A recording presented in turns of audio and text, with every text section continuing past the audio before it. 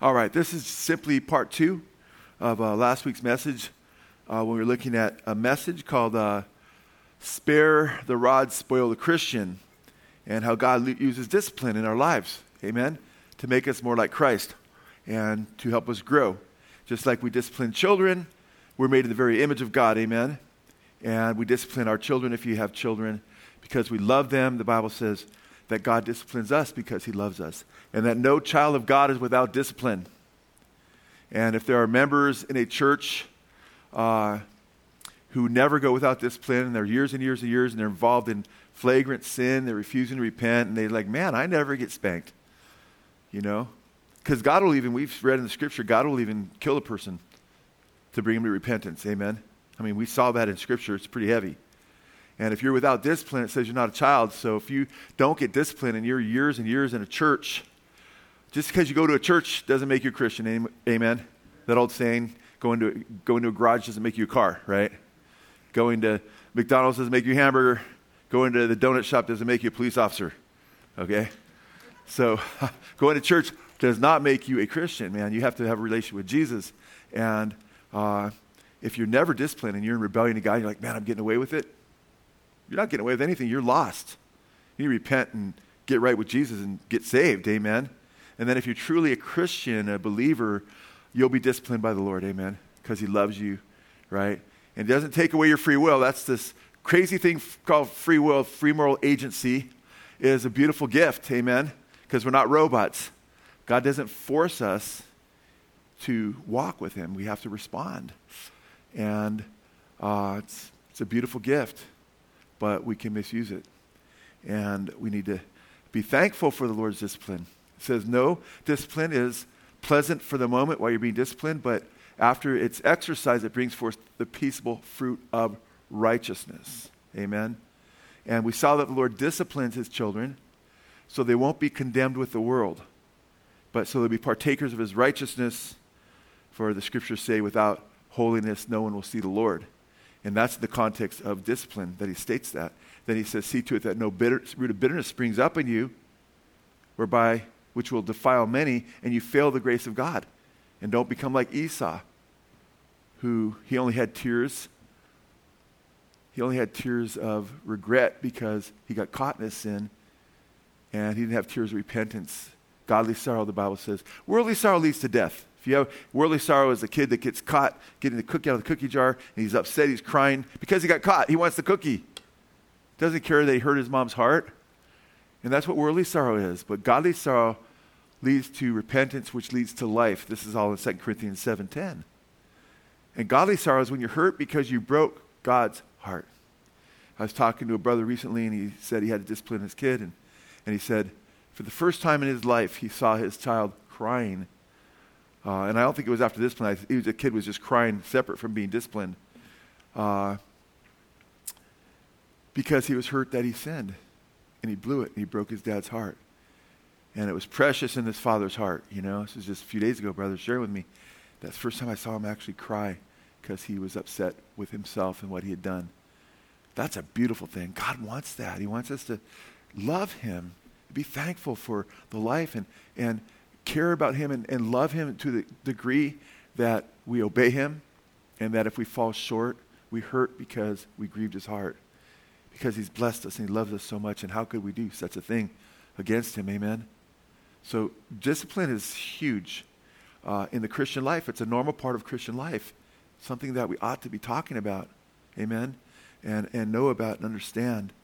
And we went to 1 Corinthians chapter 5, verse 5 last week. I don't know if we actually read the text, but we looked at the man who was having sexual relations with his stepmother. Now, it may have been his natural mother, which makes, either way, it's gross. But he said he's having sex with his father's wife. And that might have been Paul's way of, not being so blatant, but it could mean that it was his father's wife, meaning his second mother. We don't know for sure, actually. And Paul says, you don't even see this sin among the Gentiles at that time. Today, it's like, you see all kinds of wicked things. And Paul said to hand him over to Satan for the destruction of his flesh, that his spirit may be saved in the day of salvation. Some people say, those who turn grace into a license, teach that he was handed over to Satan so his flesh would be destroyed and he'd go to heaven as an unrepentant fornicator, And that's not what the Scripture's teaching there. In fact, most commentators disagree with that, Even Reformed Calvinistic commentators usually don't agree with that. It's about bringing him to repentance.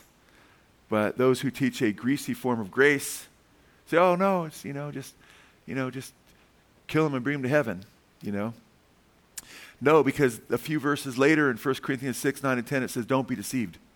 Don't be deceived. Fornicators and adulterers, homosexuals and so forth will not inherit God's kingdom. So if we believe that, we've been deceived. But we see what was going on there. He says, hand him over to Satan for the destruction of his flesh, that his spirit may be saved in the day of destruction. And guess what? He repented. 2 Corinthians chapter 2, we read that Paul talks about how they need to forgive this man. Most commentators believe, because it leaves him unnamed, which I think is really sweet of Paul, guys repented. Well, now forgive Frank, so Frank's name is in there for, and there are some names that are there still, right? But the Lord had mercy on this guy. And don't say, how does he know his name is Frank? I'm just using an example. And he says to do 3 things regarding this man. And these are important for us by way of application for our own Christian walks. He says to forgive him.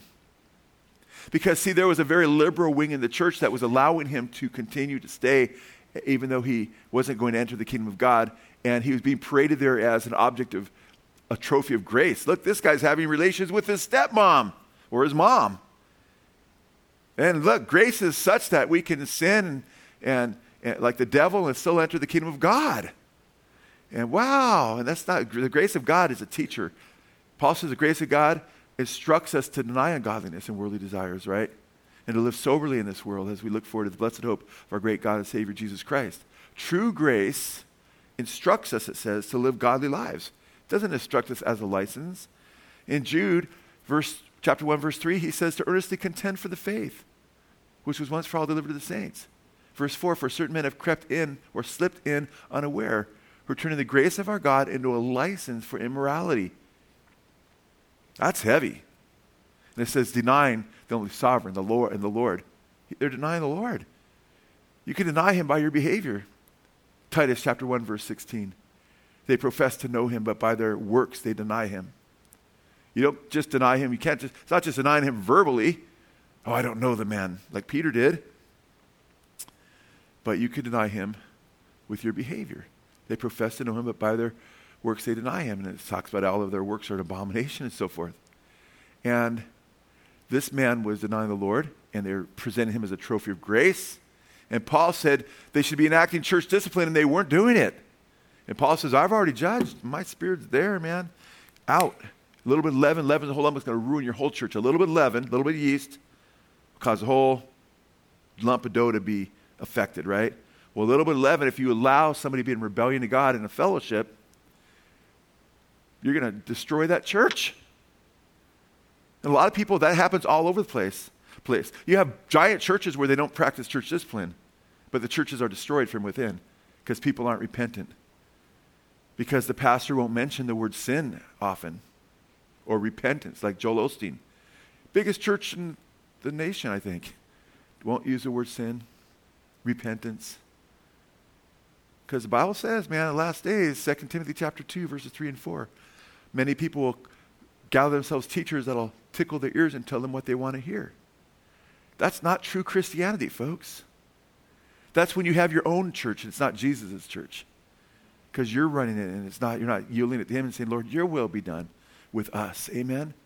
It's not healthy. It's not beautiful. There's not true salvation there. I'm not saying nobody's saved in such churches, but if they're saved, they're either trying to reach people there or they're on their way out. And those types of churches. And praise God, there's a remnant. There's churches, I believe. It might seem like an exaggeration, but hopefully thousands in our country and around the world. We know that there's going to be a remnant. The gates of hell will not prevail against his church. Amen. So we need to teach what the Lord says. But he said to do 3 things for this man, because you had that liberal wing, right, that was just allowing sin to run amok. And you had that liberal wing in that church. Some were denying the resurrection, 1 Corinthians 15, in that church. All kinds of things were going on. Now, Paul says do 3 things because now the brother comes back, he's repentant. Now, what if that brother walked through those doors? What would you do?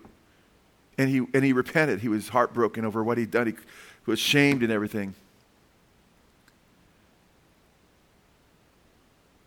What would you do? Well, part of you might be self-righteous. Can't believe that's that guy that did that. He's back, honey. Look at him, check him out. He thinks God's going to forgive him after all that. Yeah, God would forgive him if he repented. Did he die for all of his sins? Yes or no? Yes, he did. He's a God of amazing grace. He paid for his sins. 1 John 1:7, if we walk in the light as he is the light, we have fellowship one with another. The blood of Jesus Christ, his son, cleanses us from all sins. 1 John 1:9, if we confess our sins, homologeo, say the same thing about our sin that God does, he's faithful and just to forgive us our sins and cleanse us from all unrighteousness. So it says to do 3 things. He says to forgive him. Okay? And Paul sets the example. He goes, I forgave if there was anything to forgive. Like, you know what? Is it even personally against you? So sometimes people act like it's personally against them, but still you'd forgive them. Number 2, he says to confirm your love toward him. And I'm retracing some things that I mentioned last week before I get into a lot of the newer material I want to mention to you, because there's more I wanted to say about those things. And I want to make sure we have hearts when people go through church discipline. And that was a form of severe church discipline. He was handed over to Satan for the destruction of his flesh. That could have been a venereal disease, or just God to get him to let go of his flesh so the man would relinquish walking in the flesh. There's different ways that scholars understand that, and it's hard to be absolutely sure, but there's something going on radically there where he was relinquishing his living after the flesh. Because Paul said, brethren, we're not debtors to the flesh to live after the flesh, for if you live after the flesh, ye shall die. But if you through the Spirit do mortify, crucify the deeds of the body, you shall live. So he came back, and he says to forgive him, to not only confirm your love to him, that means let him know you love him, that you care for him. Could mean something as simple as a greeting, just giving the guy a hug, you know. I'm glad you're back, man. And then it says, number 3, comfort him. Now, that's called that we're all believers. We're all ministers of the gospel. Everyone here is a Christian.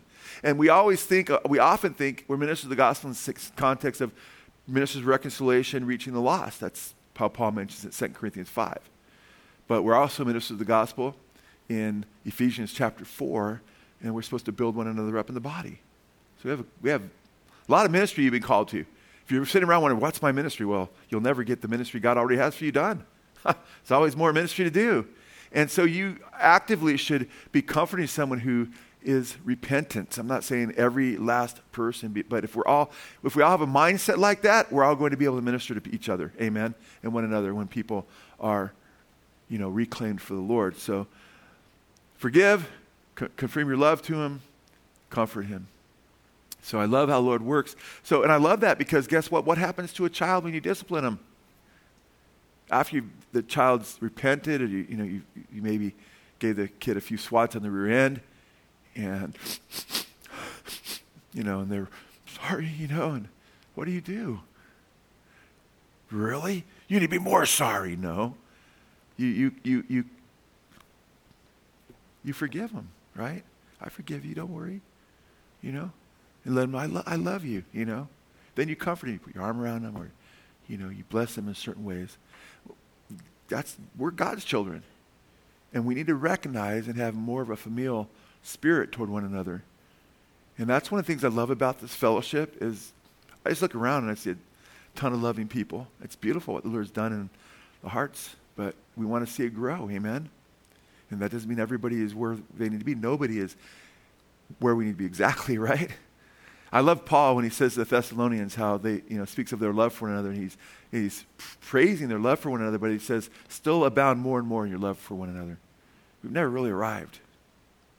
That's still our goal, is to be perfectly Christ-like. Be perfect as your Father in heaven is perfect. Love one another as I've loved you. He says that 3 years into his ministry to the disciples. So if we think, we've arrived, we love perfectly. And what are your hearts toward your brothers and sisters, man? They should be full of love. Otherwise, your heart's not right. You got to repent and get right. Say, Lord, help me love more. What's wrong with me? Instead of sometimes sanctioning your lack of love. You should repent of that and realize God wants us to love each other more. Yes, we're not one of those churches that doesn't bring up conviction and sin. We got to deal with it, right? Lord, help us. He stretches us, and thank God he's like that. So it's important that we understand. We looked at 1 Corinthians 11. Not just 1 Corinthians 5, 6, 9, and 10, but 1 Corinthians 11, 30 through 32, where they were getting drunk, some of them. I'm not going to get into details because I did that last week, but what the Lord did is he said, some of you are sick and some of you are even dying. Some of you even sleep. Why does he do that? So you won't be condemned with the world. Wow. In other words, guess what? Left undisciplined, you'd be condemned with the world because drunkards would not inherit what? The kingdom of God. Those are true statements. So what does he do? He disciplines us. So we'll repent and get right with him.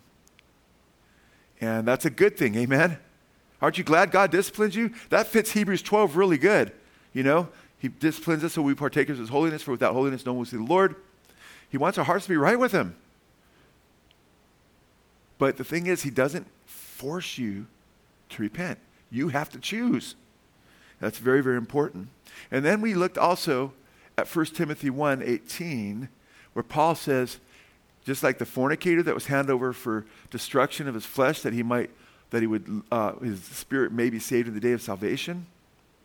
Speaking of future salvation, the day of the Lord, Paul says to Timothy in verses 18 and 19 to keep a good conscience, you know, and the faith and so forth. And then he says, because there are men like Hymenaeus and Philetus, he says, who I've handed over to Satan, that they might learn not to blaspheme. That's serious. These guys were blasphemers by false teaching, twisting God's word. And he hands them over to Satan that they might learn not to blaspheme. That's heavy. Because the Lord could have just struck them dead. And sometimes he does do that. Ananias and Sapphira, bam, just struck that couple dead there, you know, because they were just blatant lying to the apostles. So you didn't lie to men, you lied to God. They're lying to the Holy Spirit, you know, Acts chapter 5. And it says when they dropped dead, man, the fear of God came upon the church. Yeah, I guess, right? Whoa. That'll straighten you up, right? Well, these guys were handed over to Satan, Hymenaeus and Philetus. And it says, you can go to 1 Timothy 1, because I alluded to some of these scriptures, and we really didn't take a gander at them of any depth because I was covering a lot of scripture. But in 1 Timothy chapter 1, and I think it's pretty powerful because it shows you the lengths that God will go because of his love for us. In verse 18, this command I entrust to you, Timothy, my son, that according to the prophecies previously made concerning you, that by them you fight the good fight, keeping faith and a good conscience, which some have rejected and what? Suffer shipwreck in regard to their faith. So Timothy, this happens. Some have made shipwreck of their faith. You keep the faith. Don't let that happen to you. He's his true son in the faith, and he wants him to follow. He tells Timothy they left him an example. He doesn't want Timothy to follow the example of these false teachers.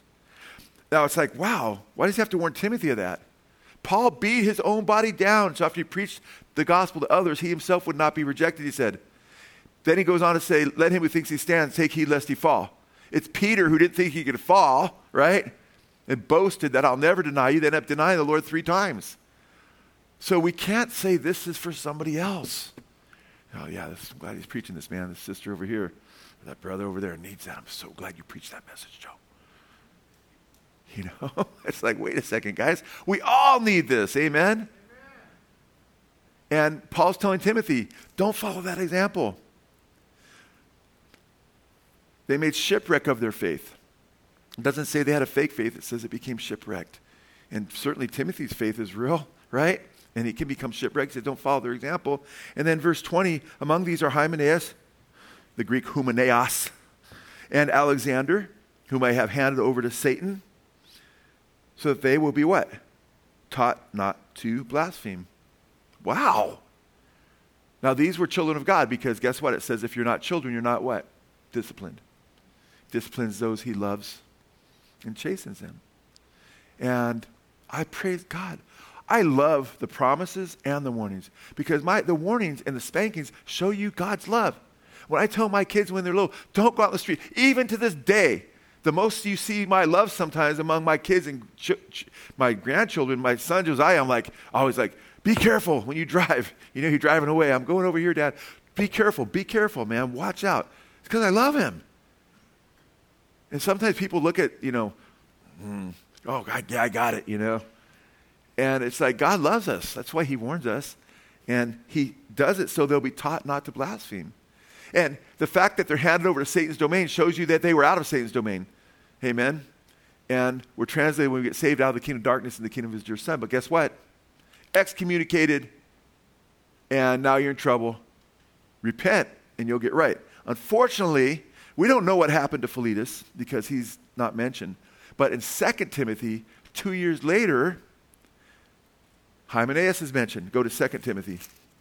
About 2 to 3 years later, in 2 Timothy, not long before Paul is going to die, we read in verse, and this is actually kind of sad, really sad actually, because it talks about avoid, verse 16, but avoid worldly and empty chatter, for it will lead to further ungodliness.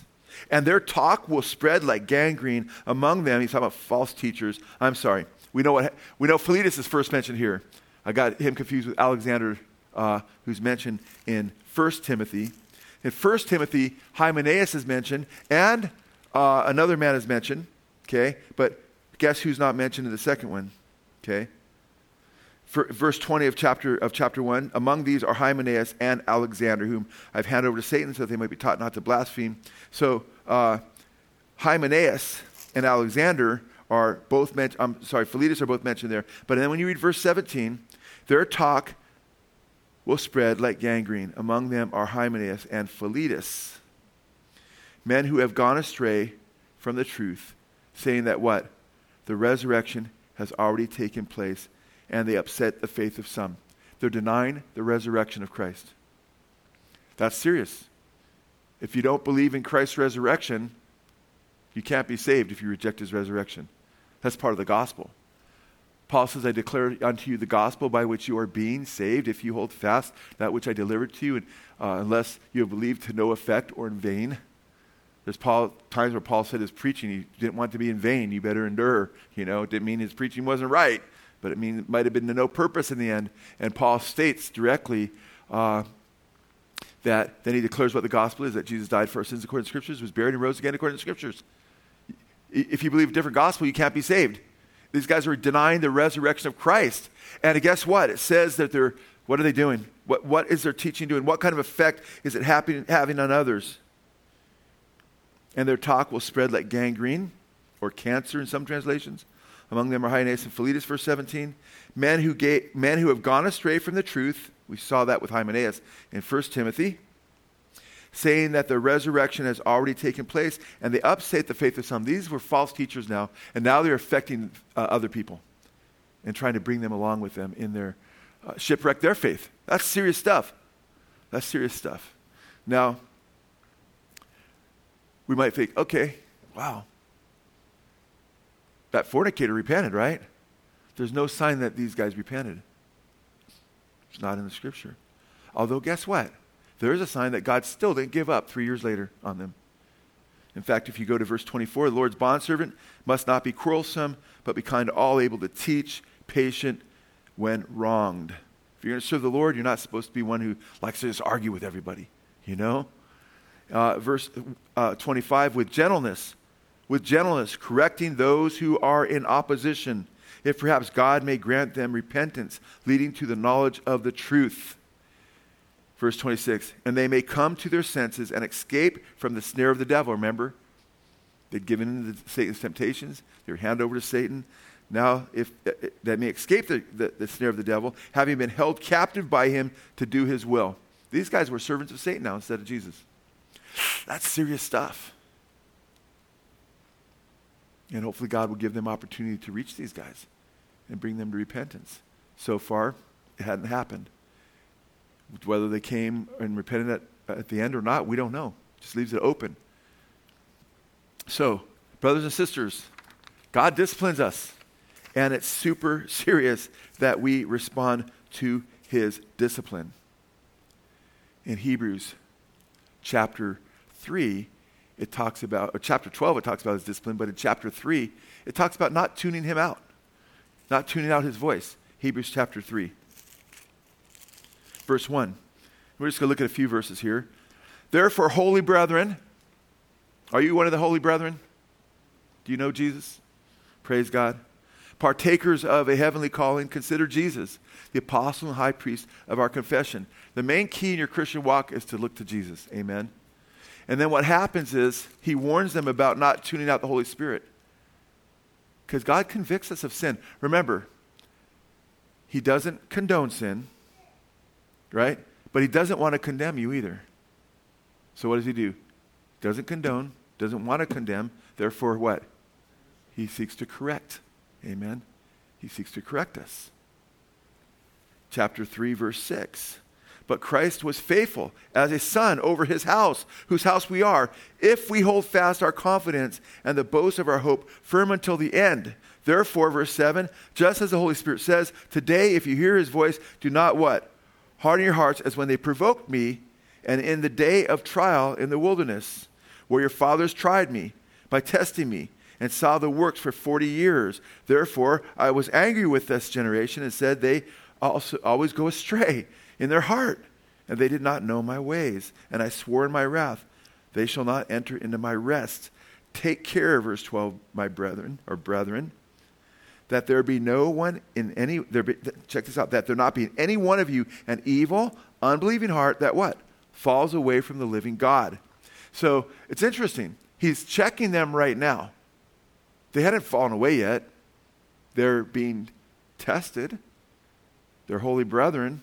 They have a relationship with the living God, but they're being tested by the trials that are around them. And when you look at the background of the book of Hebrews, it's pretty heavy because there's heavy persecution going on. Some of them had lost their homes after they'd been enlightened, he says, but they're to rejoice because they have treasure in heaven. Okay, they're babes in Christ, Hebrews chapter 5. They need to grow to maturity. Okay, they're visiting the prisoners who are in prison because of the gospel. God will bless them because of their. God will reward them for being a blessing to the other saints. Hebrews 6:10. They have growth that they've experienced, but some of them are in the habit of not being in fellowship anymore. He says not to forsake the assembling of yourselves together as the habit of some, and on the verge of apostasy. Some of them had already committed apostasy, according to Hebrews 6. They'd fallen away after receiving the Holy Spirit, it says, and having all these wonderful experiences. But those he's addressing here, he's saying, don't follow their examples. He's constantly putting the Old Testament saints and the leaders of the church as their examples, follow their examples, and ultimately looking unto Jesus, the author and the finisher of their faith. Amen. Take care, brethren, that there not be in any one of you an evil, unbelieving heart that falls away from the living God, but encourage one another day after day, as long as you still call today, so that none of you will be hardened by the deceitfulness of sin. See, that's what can happen. You have to make sure your heart's not hardened. God disciplined that fornicator, and his heart was softened, and he repented. God disciplined Hymenaeus, and at least for the first few years, and we don't see any repentance anywhere, he got hardened. And you could be thinking hard in you to where you just stiffen your neck. Refuse to repent. Verse 14, for we have become partakers of Christ if we hold fast the beginning of our assurance firm until what? The end. Verse 15, while he said, today if you hear his voice, do not what? Harden your hearts as when they provoked me. Don't harden your heart, guys, gals, brothers and sisters. We go through life and Satan's constantly trying to make us like that little kid who just sees himself and what he wants and blames everybody else. God wants you to realize we don't even deserve life. He gave us life, and then he bought us through his son's precious blood, and which was the ultimate sacrifice, and his son didn't deserve any of it. We deserved all the punishment. And when we go through things, he wants to realize what a privilege it is to be alive and then to be able to be redeemed by the precious blood of Jesus. Amen. And that should soften our hearts. That should cause us to say, wow, I can't believe The Lord loves me like this. That's where we should be. We should be, I'm so sorry I've sinned against you. I can't even believe I could do something like that, whatever your sin has been. I deserve hell, and what I've gotten is far less than what I deserve. Amen? Because he doesn't want to condemn us. Lamentations 3:33. He doesn't discipline or afflict the sons of men willingly. He doesn't want to spank us, but he needs to because he's a loving father. Now, in Revelation 3, I mentioned that really briefly, but I want to turn to it and actually look at it for a minute because that's where you have that same scripture reference quoted from the Old Testament book of Proverbs where it says, as many as the Lord loves, he reproves and disciplines. We saw that in Hebrews 12 when we went through verses 1 through 16 last week. But he says this to the church of Laodicea. Verse 14, to the angel of the church in Laodicea, right? The Amen, the faithful and true witness, the beginning of the creation of God says this. He's the one who started God's creation. He's created everything. It says in John 1:3, I know your deeds, that you are neither cold nor hot. I wish that you were cold or hot. Now that's interesting. They weren't cold or hot. And then he says in verse 16, so because you are lukewarm and neither hot nor cold, I will spit you out of my mouth. There's a lot of different interpretations of what that means as far as, because there was a stream of water that went into Laodicea. And Laodicea was one of the richest cities in that area, in Asia Minor. There's 7 churches addressed here, and all 7 are in Asia Minor. There was a route that you would take, and you could go through all 7 churches. And he uses these churches, I believe, as an example to the other churches, and you can apply them to the church. Some say this church represents this age. Some says this church represents that age. And that gets really arbitrary. It's best to see all 7 churches as existing in the first century, because they did. They were churches that really existed, right to the angel of this church. And that all 7 churches could represent any church today. Okay? But Laodicea is the last church that he mentions, and it's a very wealthy church. And now John is writing in the 90s, so the church had been around for, 50 years or so after Jesus died and rose. And this church was very affluent because this area was very affluent. But what was a real bummer? Is from the city where the water was coming from, where it was nice and cold, by the time it got to Laodicea, the water, it was lukewarm. And hot water is nice because guess what? You can hot springs. Anybody been in a hot spring? That could be really good, right? Or you could just bring some coffee and, instant coffee, Or if it was cold, there's nothing like cold water. It's one of my favorite drinks by far. Nothing satisfies like cold water. But this water, what happens when you drink lukewarm coffee, for instance? Now, that doesn't work for everybody because my mom, after a message one time, said, I actually like my coffee when it gets lukewarm. Okay, that's abnormal, though. Jesus evidently doesn't like lukewarm coffee, okay? Or lukewarm, okay? So the idea is, I want you hot and not cold. The idea is hot or cold would signify not being cold toward the Lord, but loving him, I think that's what's going on there. He's like, they didn't have the hot or cold water, man. They'd spit it out, at times. And of course, you'd have to drink it, and they didn't have ice typically, unless you had a carrier like some of the Roman Caesars did, go all the way, towards Switzerland and bring a bunch of ice back before most would be melted by the time he got back, But the idea there is that I would that you were hot or cold, but because you're lukewarm, he says, I'll spit you out of my mouth, verse 16. Because you say I am rich and have become wealthy and have need of nothing, and you do not know that you are wretched and miserable and poor and blind and naked.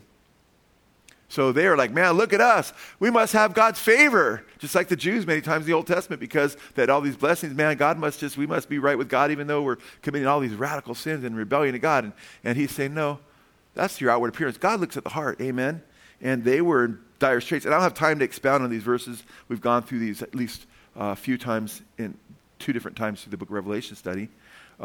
So I wish I could spend more time here, but I want to get to the main point. And I advise you to buy from me gold refined by fire, so that you may become rich, and white garments, so that you may clothe yourselves, and that the shame of your nakedness will not be revealed, and eye salve to anoint your eyes, so that you may see. I wish we had time.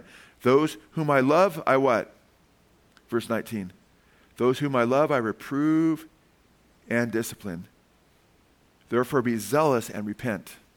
It's a church that needs repentance. And usually with the churches, he'll say, there's a remnant at least, There's a few in Sardis who have not soiled their garments. You have those there that hate the deeds of Nicolaitans, but even they had left their first love. But here in this case, man, this whole church for the most part was an apostasy. This sounds a lot like the American church, guys, by the way. Health and wealth gospel and all that junk. It's crazy. Those whom I love, I reprove and discipline, therefore be zealous and repent. That's the objective he wants. But look what he says. Behold, I stand at the door and knock. If anyone what? Hears my voice and opens the door, I will come into him and he will dine with me. I will dine with him and he will dine with me. What's happening? The Lord's voice is speaking. He's knocking. And I love this because it shows that how much he cares. That if someone falls away, he's still knocking. He's still calling to them to repent. Amen. The 100 sheep that goes astray, he goes after it. Amen. But he's calling this church. Can I come back into my own church that I built? It's Jesus built this church. Amen. And he's been kind of just kicked out. Wow. Is the Lord knocking on your heart? Have you closed off? Have you hardened your heart? You're doing your own thing. You're not hearing his voice and you're resisting the Holy Spirit. And, don't do that. Because he says he'll spit you out of his mouth. I preach it right off the page. I don't skip the verses or just play them away. It doesn't really mean that. No, it is what it is. And it's for our own good. You could be spit out of the body of Christ. Not just the physical church, but we're part of his body. And we could be spit out. And we need to repent. Verse 21.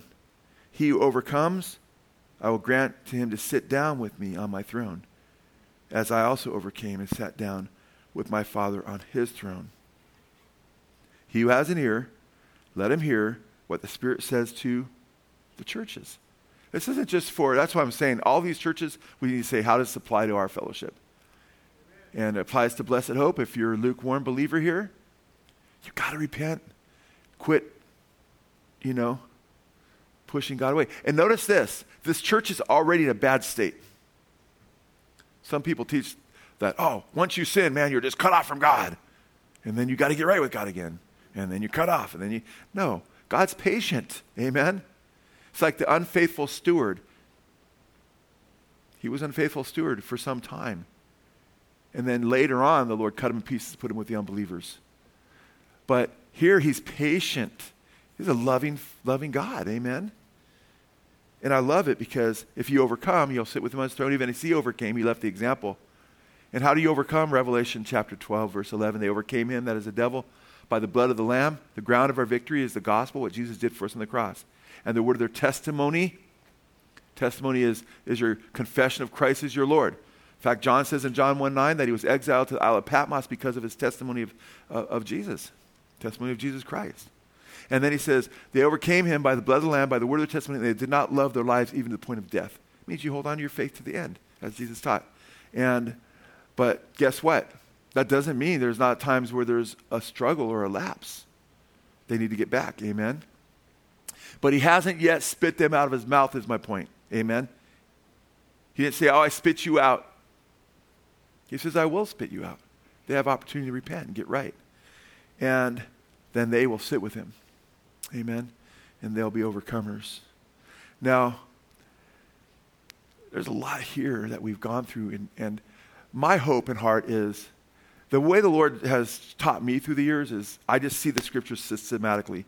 I love to hone in, but the way I just whether I'm seeking him in prayer or I'm going on a hike or whatever, and I'm seeking him, the scriptures just tie together.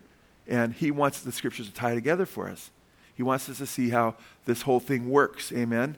He wants us to rightfully divide the word of truth, comparing spiritual things with spiritual things, and then applying them to our lives. We cannot tune out the Lord. The Lord convicts us first. Amen? And don't be Hymenaeus, man. Don't be Hymenaeus. And we looked at King Asa. Remember King Asa? Asa, and that's really how it's pronounced, Asa. We looked at King Asa, and he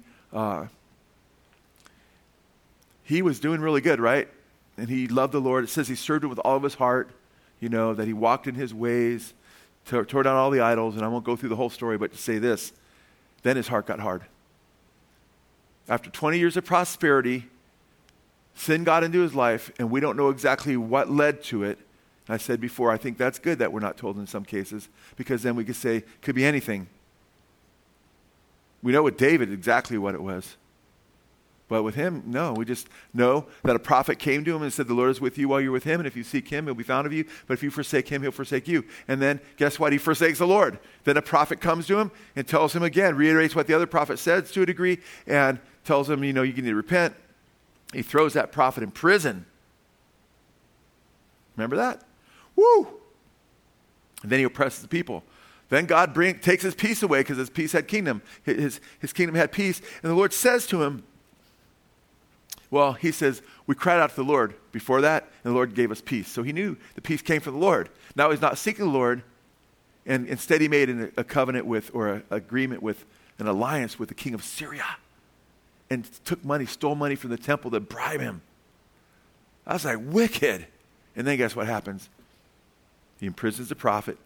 Then there's wars that come upon his kingdom. Wars, no peace. Still doesn't repent. Then it says the Lord gave him a severe foot disease. Severe. Wow. And it says he still didn't repent. He still says did not seek the Lord. He used the doctors. Nothing wrong with using doctors as long as they're not using some new age, spiritualism, right? But it says he didn't seek the Lord.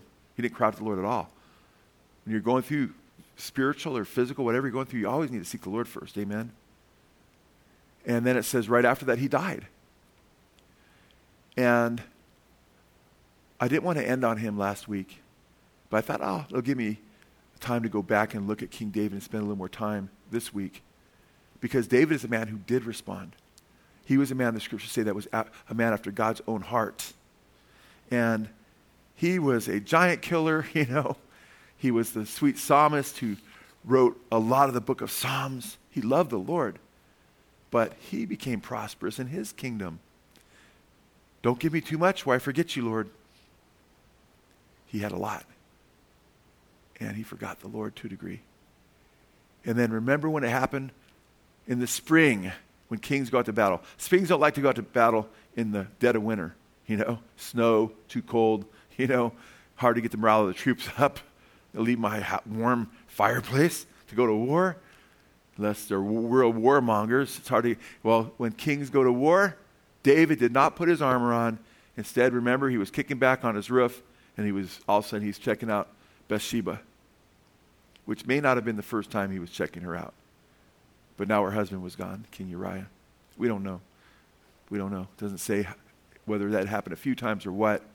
But when I think of that, I think, this guy might have been dabbling right before that. Or, it's the first time she bathed there. Some blame her. Well, she's bathing right where the king can see her. It doesn't say that she did it purposely, although it's kind of strange, though. Don't know, though, for sure what was going on in her heart. I know that what was going on in his heart, though, to a degree, because he was fixed on her. Brought her up to his had her brought up to his castle, so to speak. Slept with her, conceived a baby. Tried to hide it. He brought King Uriah back.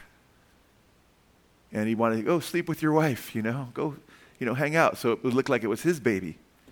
Even though they're still at war, brings him back. Uriah's like, why is the king bringing me back? But he's such an honorable man, which makes it even so much sadder. He's like, I'm not going to go be with my wife when everybody, my countrymen are out serving the king and at war, trying to get a victory. So David gets him drunk. The Bible says, woe to the one who gets his neighbor drunk to see his nakedness. Well, in this case, it was to cover up his adultery. And he's like drank too much. He's like, whoa. And he still withstands. I mean, at that point, I don't know if you've ever been drunk before you're a believer. Hopefully not after you're a believer. If you have been, hopefully you repented, But you give into things that you don't give into normally. Okay? I remember I quit smoking a few times as a non-believer, but every time I get drunk right after I quit smoking, I might be doing good for a few days.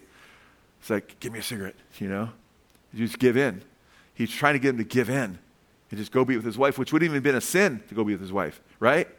He still camps out in front of David's home, which is like just a reminder, you are a wicked, worthless guy at this point, David, look what you've done. Then David has him sent to the front lines and killed. Kills him indirectly, but vicariously, he kills him.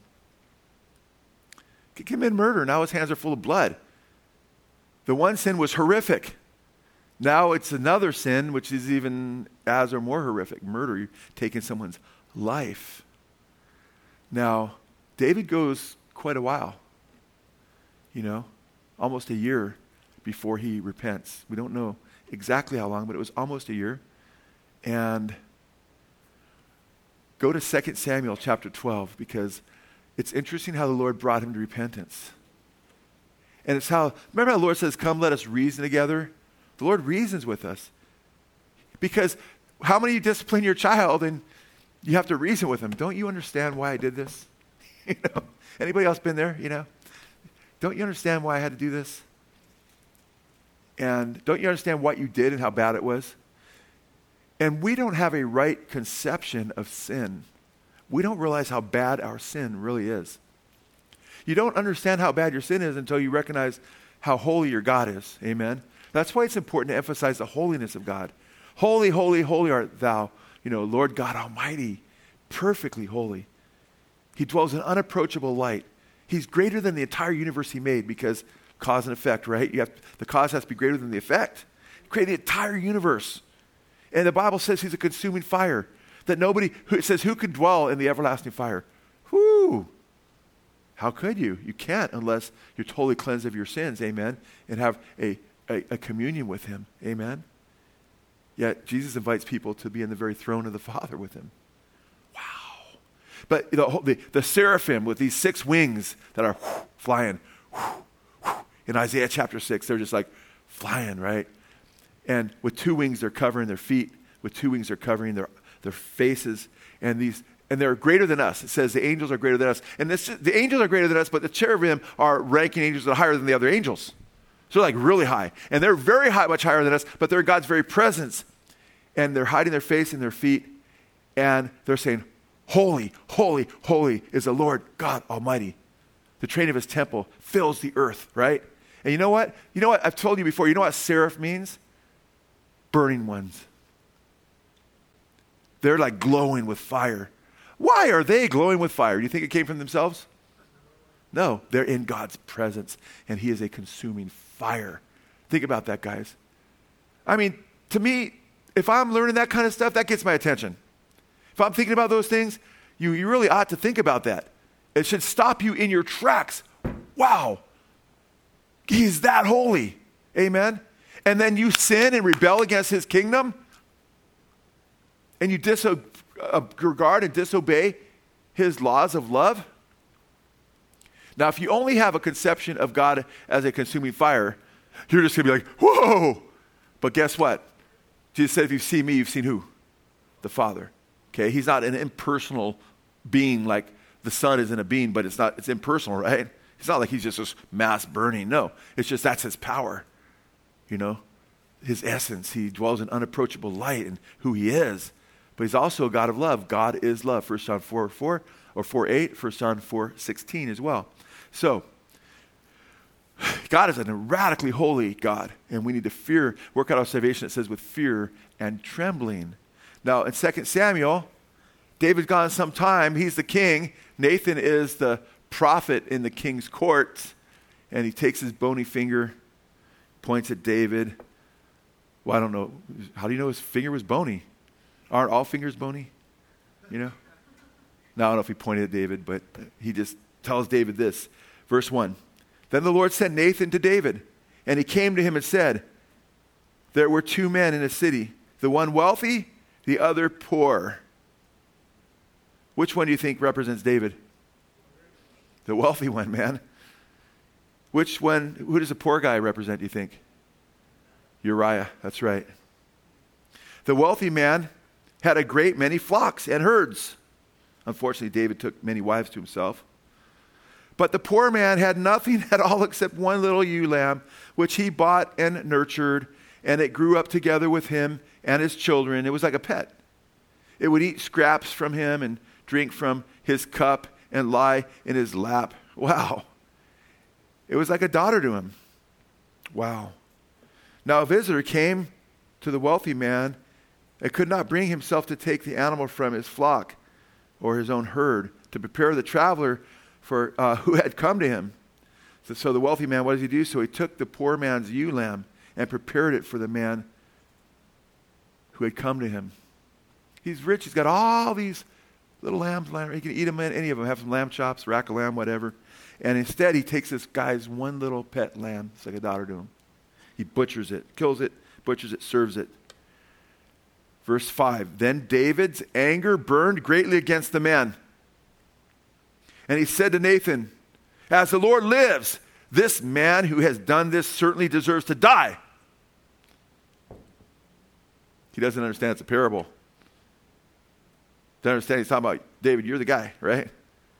Uriah's the guy that you ripped off.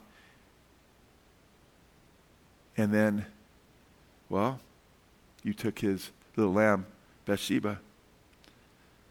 Look at what David says. He deserves to die. So he must make restitution for the lamb 4 times over. Since he did this thing and had no compassion. I love that. He had no compassion. That's what sin is, guys. When you sin against the Lord and you sin against others, that's a lack of compassion. But we got to own it. That's a lack of love. The Bible says love fulfills the law. Amen? That's why I emphasize growing in love, praying, God, help me to be more loving. The more you love him, he said, if you love me, you'll obey my commandments. Amen? He said, abide in my love. Continue in my love. We need to just continue to grow in his love. David, he wants this guy to die, to pay back 4 times and to die. You know what's interesting about this, though? If you stole your neighbor's lamb, it wasn't the death penalty. But you did have to pay back 4-fold. There was a 4-fold restitution.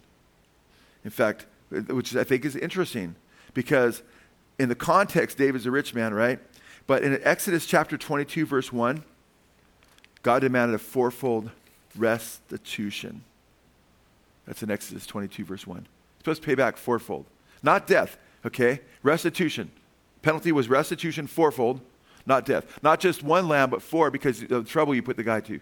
Got to give him 4 back, And maybe to learn a lesson too. Don't do that. I'm sure that was part of it as well. However, guess what? If you committed adultery or murder in the Mosaic law, was it 4-fold restitution? Was that the law? No, the law was what? Death. Think of what's going on here. David deserves to die. The Lord hasn't killed him yet. And he won't, because you'll see, obviously, what happened there. But did what the guy do with that guy's lamb, was that worse than what David did? Or was what David did worse?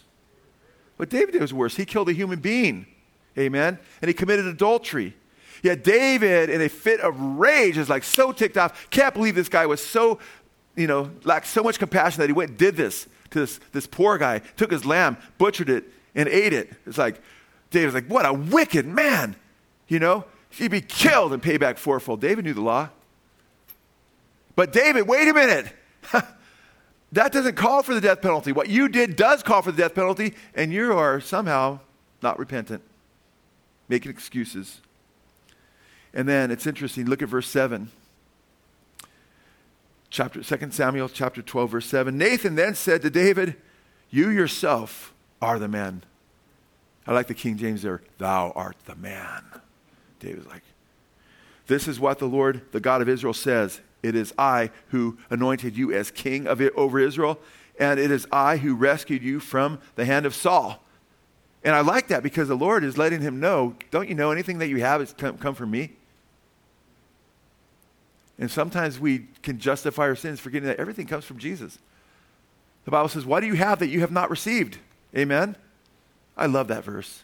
I like to remember that verse. Anything I have is from you, Lord. Anything. The only thing I own in my life that I take credit for and say, Lord, you had nothing to do with this. This is all mine, is my sin.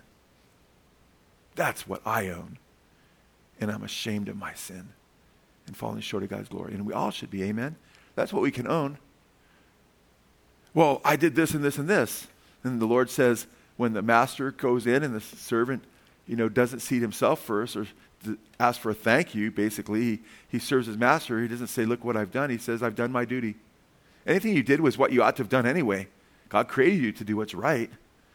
We don't deserve a slap on the back, honestly. I mean, God still blesses us, rewards us. That's really, I look at his rewards as grace, by the way, because our duty is to do good. So when we do what's good, we've only done his will. And then he just is so good to us. But David here fell in this stupor, and that's what sin does. You can get a hard heart, right? You can start to make excuses. You can whatever, And the Lord says to David, I would have given you so much more if you would have asked. You had everything. He talks about, how much he gave him and stuff. And it's interesting because David does repent. Look at chapter 12, verse 13, the first part of verse 13. Then David said to Nathan, I have sinned against the Lord.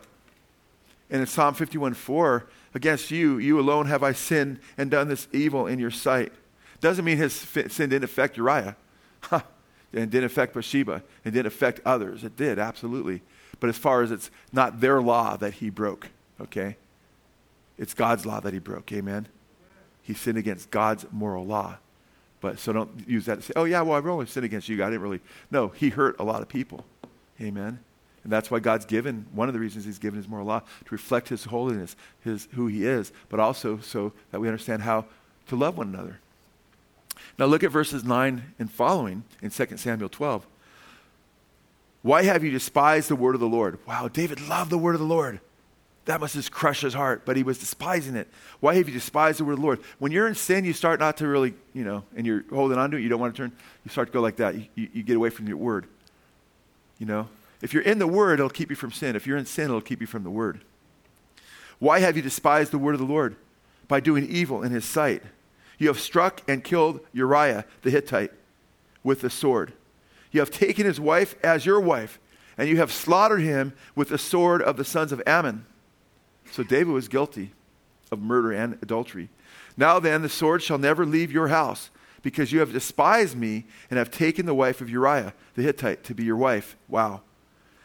Even though he's going to be forgiven here, there's still consequences to his sin.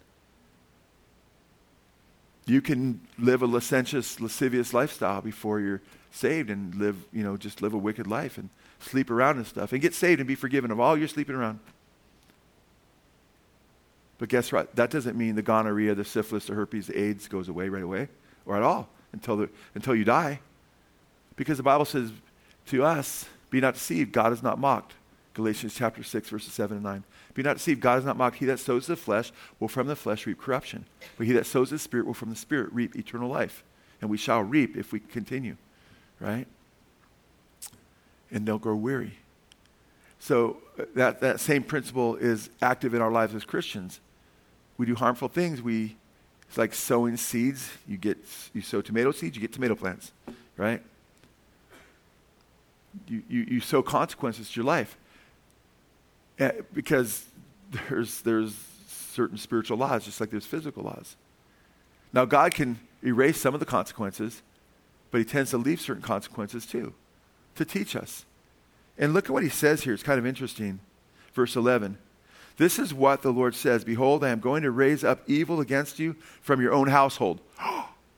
Wow. I will even take your wives before your eyes and give them to your companion.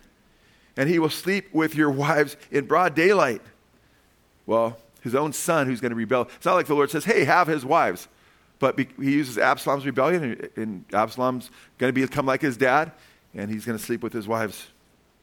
Verse 12, indeed, you did it secretly, but I will do this thing before all Israel. and in open daylight.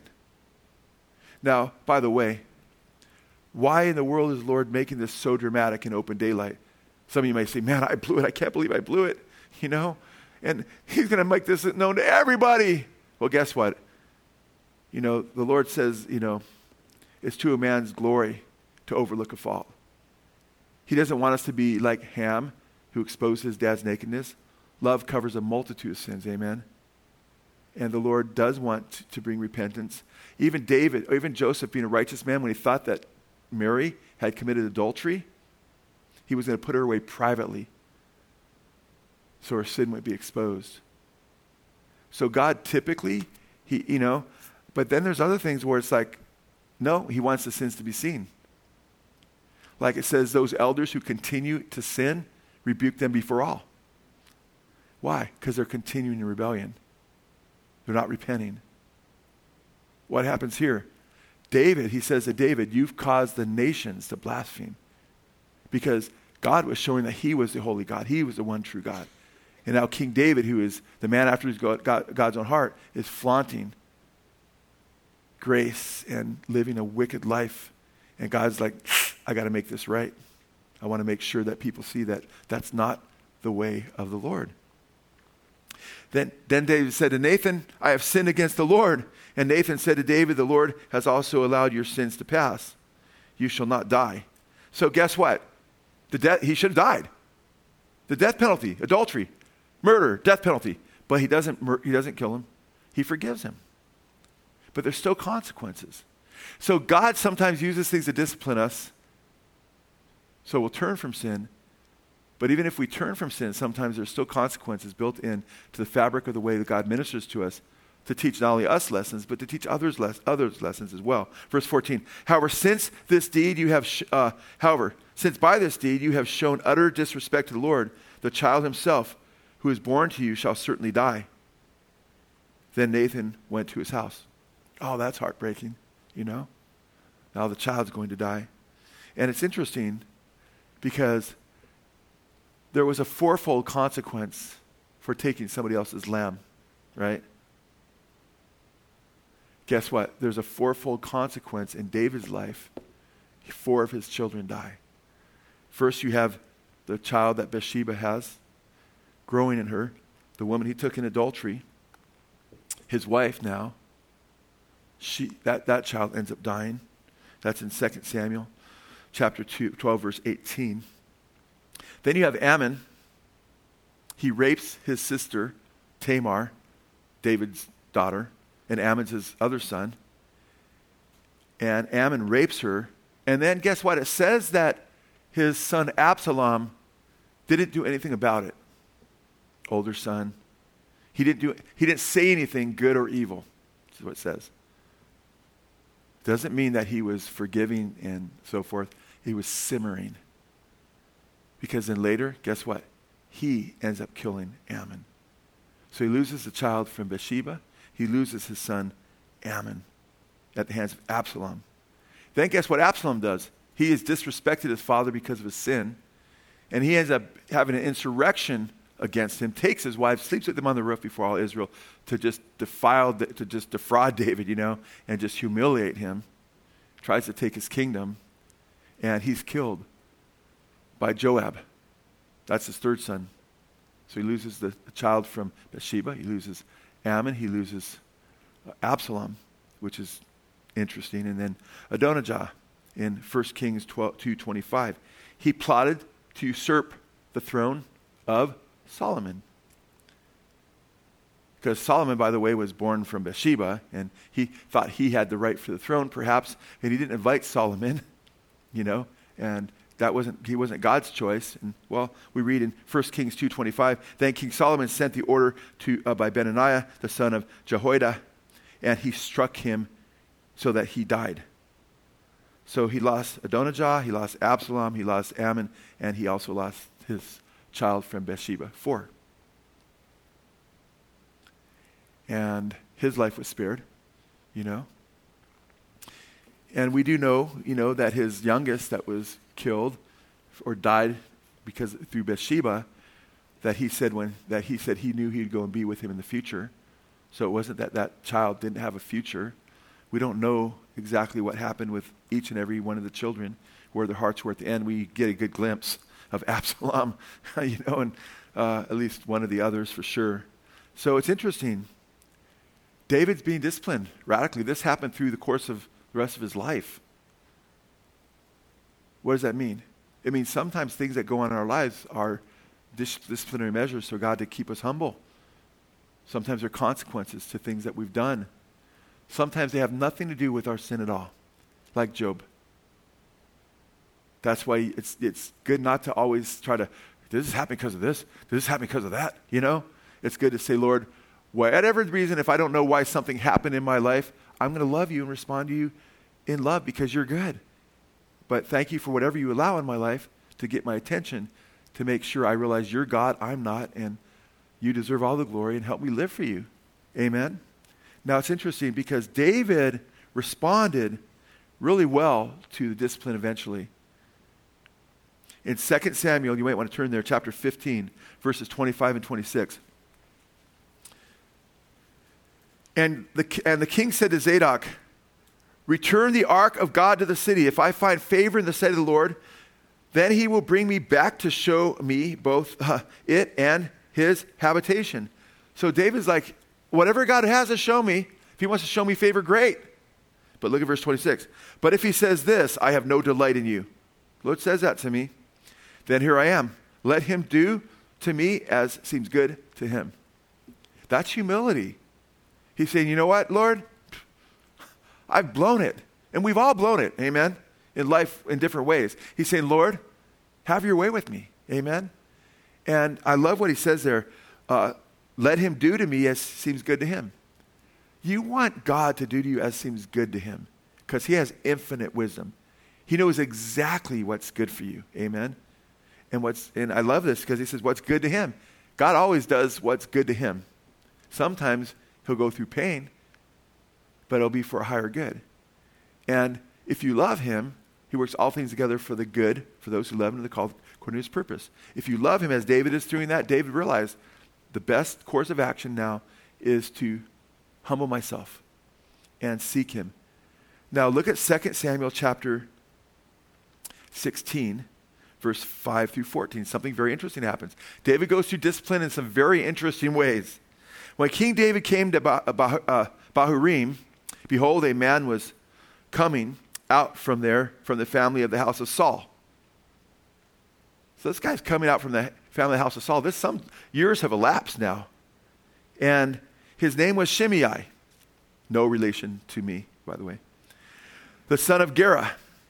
He was coming out, cursing as he came. He also threw stones at David and all the servants of King David. This guy's chucking rocks at King David. You know how dangerous that is to throw rocks at a king? Can you imagine? David was a warrior, man, killed giants. His men, some of them are mighty men, who've killed giants. Not like King Saul and his clan who didn't kill any giants. He also threw stones at David and all the servants of King David, and all the people and all the warriors were on the right and on his left. I mean, it's humiliating too. Verse 7, this is what Shimei said when he cursed. Go away, you man of bloodshed and worthless man. Wow. The Lord has brought back upon you all the bloodshed of the house of Saul. Remember, this since had happened, the insurrection of Absalom. A lot of bloodshed. There'd be bloodshed in his own house as well. In whose place you have become king.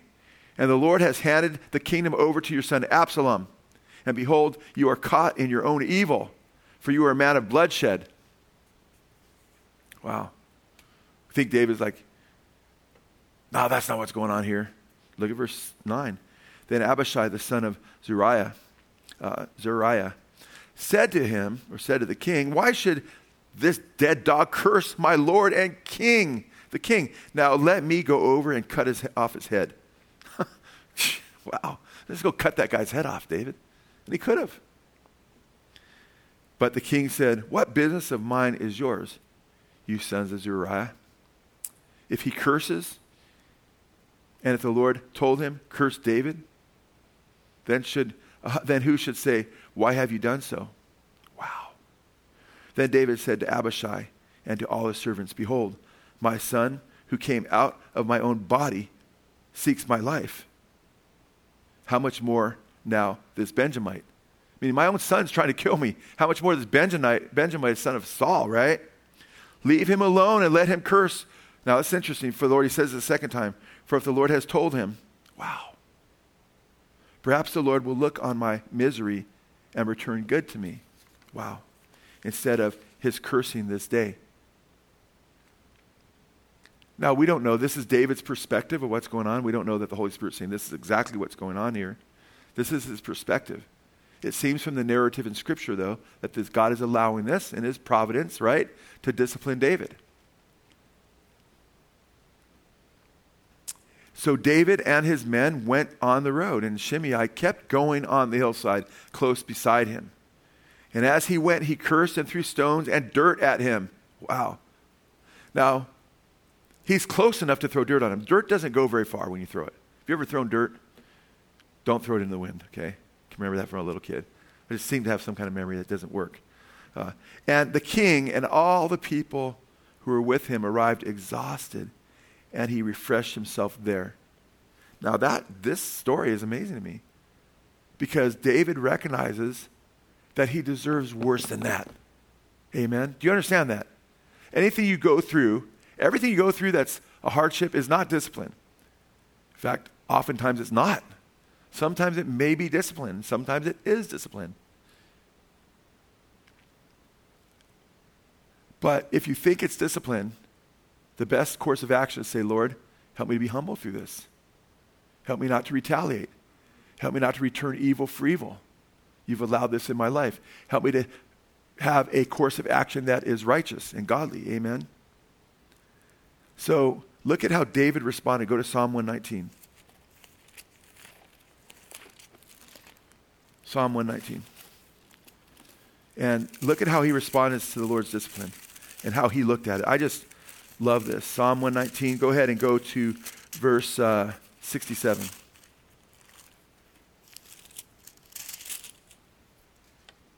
Look what he writes. Psalm 119. It's a big psalm.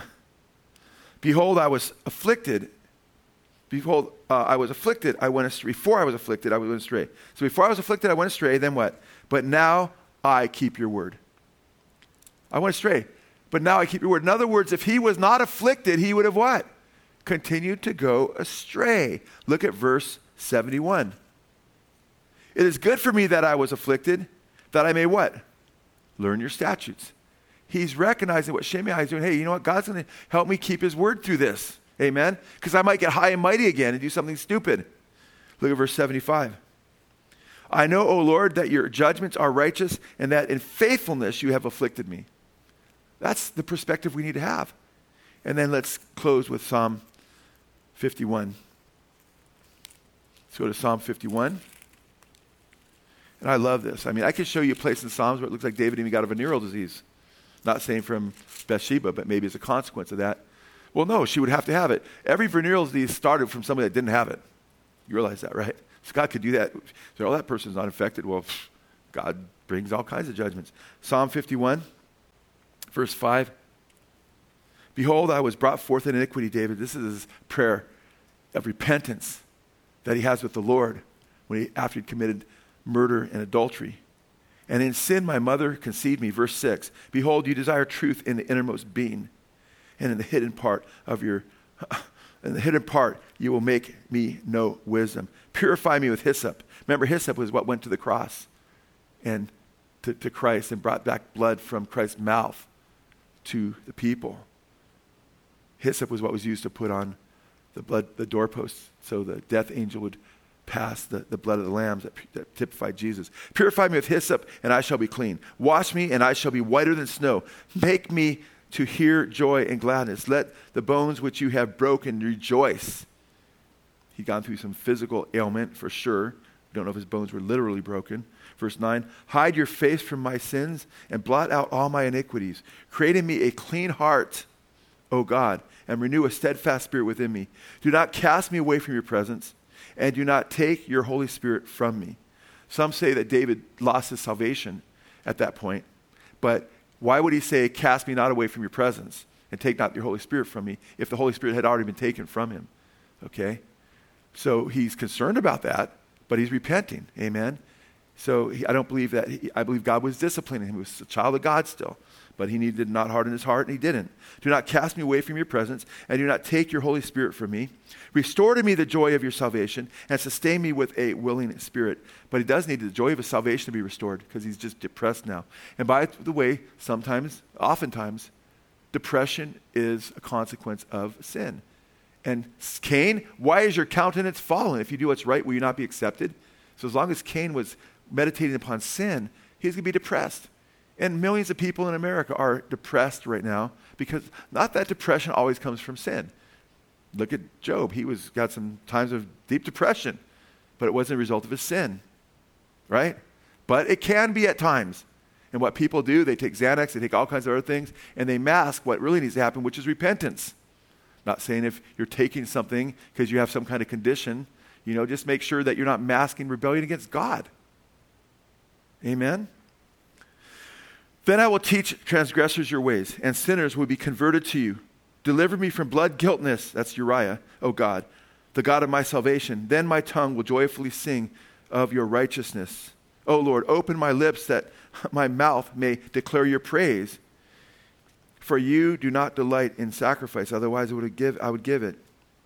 You are not pleased with burnt offerings. The sacrifices of God are what? A broken spirit. A broken and contrite heart, O God, you will not despise. You know what God wants if you've been in sin? A broken and contrite heart. He wants you to recognize that's rebellion. And quit making excuses and looking at other people's sins.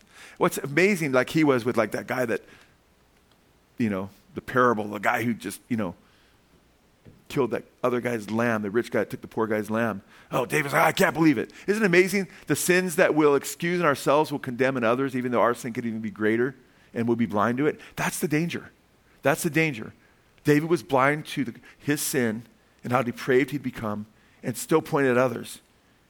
God wants us to look at our own hearts. Amen? It says, who are you to judge another man's servant? We're supposed to judge ourselves, examine ourselves, see if we're in the faith. Amen? If there's sin in your heart right now and you're holding on to something, maybe you're contemplating committing adultery. Maybe you're looking at porno magazines, or I guess it's the internet right now, that people, whatever you're doing, maybe you're involved in some other kind of sin. Maybe it's just pride and arrogance. You think you're better than everybody else, or holier than thou, and you have an air about you where you don't care for other people. Or, you have murderous thoughts, but you're not killing anybody, but you just hate people. Jesus says if you call another person fool, you're in danger of hellfire. Talking to his disciples. The lost are already going to hell, right? He's warning them, you're in danger of hellfire. Call him raka, empty-headed, full. The Bible says to be angry and sin not, right? So whether it's anger, whether it's lust, whether it's pride, whatever it is, we apply this to our lives by being humble and saying, man, I don't deserve anything. I deserve death. Thank you, God, for having mercy on me. Thank you for sending your son to die for me. David repents before Jesus dies. We have all the more reason. The kindness of God leads us to repentance, knowing the gospel far more clearly than people did before the cross. So I want to encourage you. How do you apply this? First, don't sin. Don't sin. Don't sin. Well, how do you expect me not to sin at all? Well, 1 John 2 says, I write these things that you don't sin. Now, no one's going to be perfect. Absolutely agreed. We don't teach sinless perfectionism here. But that's what you aim for, right? If you're a batter and you say, well, you have an attitude, well, yeah, everybody gets strikeouts before you go play. Yeah, if I get everybody strikes out. No, you go up to hit the ball even though you're not going to hit 1,000%, right? They go by 1,000, right? You do your best every time because you're seeking to aim for perfection, amen? He says, I write these things that you don't sin, but if you do sin, you have an advocate with the Father, Jesus Christ the righteous, amen? He says he's a propitiation or payment not only for our sins, but for the sins of the whole world. Somebody say, that just whole world just means other Christians, the elect in other countries. Wow, David, that must have been so surprising to John's audience. Oh, he died for other Christians too? We already know that. He's saying not only the payment for our sins, but for the sins of the whole world. A little bit later, he says in 1 John, he's not only the payment He talked about Satan's the God of this world, but not only, he talks about he's the God of this world, right, in 1 John 4:4. But he says in 1 John 5:19, we know that we are of God, but the whole world is under the power of the evil one. So when he says he's a propitiation not only for our sins, but for the sins of the whole world, he's talking about all those who are under the power of the evil one. Everyone. That means you don't have to doubt whether Jesus loves you. Amen. He died for you. It says he tasted death for everyone. So I want to encourage you right now. If you've been in sin, if you've sinned at all, and you don't know the Lord Jesus Christ, you could be saved. You simply need to recognize that you're a sinner, that you're in huge trouble, that you're separated from God, you're on your way to hell. He loves you so much, he gave his son to die for you. I'm sorry, I'm direct, because I believe that's what God wants me to be. He's direct with me. He's direct with us. Just read his word, right? And you know what? Because you need to understand clearly that you're in dire straits, man. You're doomed without Jesus. Because you are acting as though you're your own little God. And you're thumbing in your heart. Because God's created you to respond to him. But if you don't respond to him, you're in rebellion. You need to repent. But if you repent and put your faith in Jesus, the Bible says you'll pass from death to life, and that those who believe will not come into condemnation. What a beautiful promise.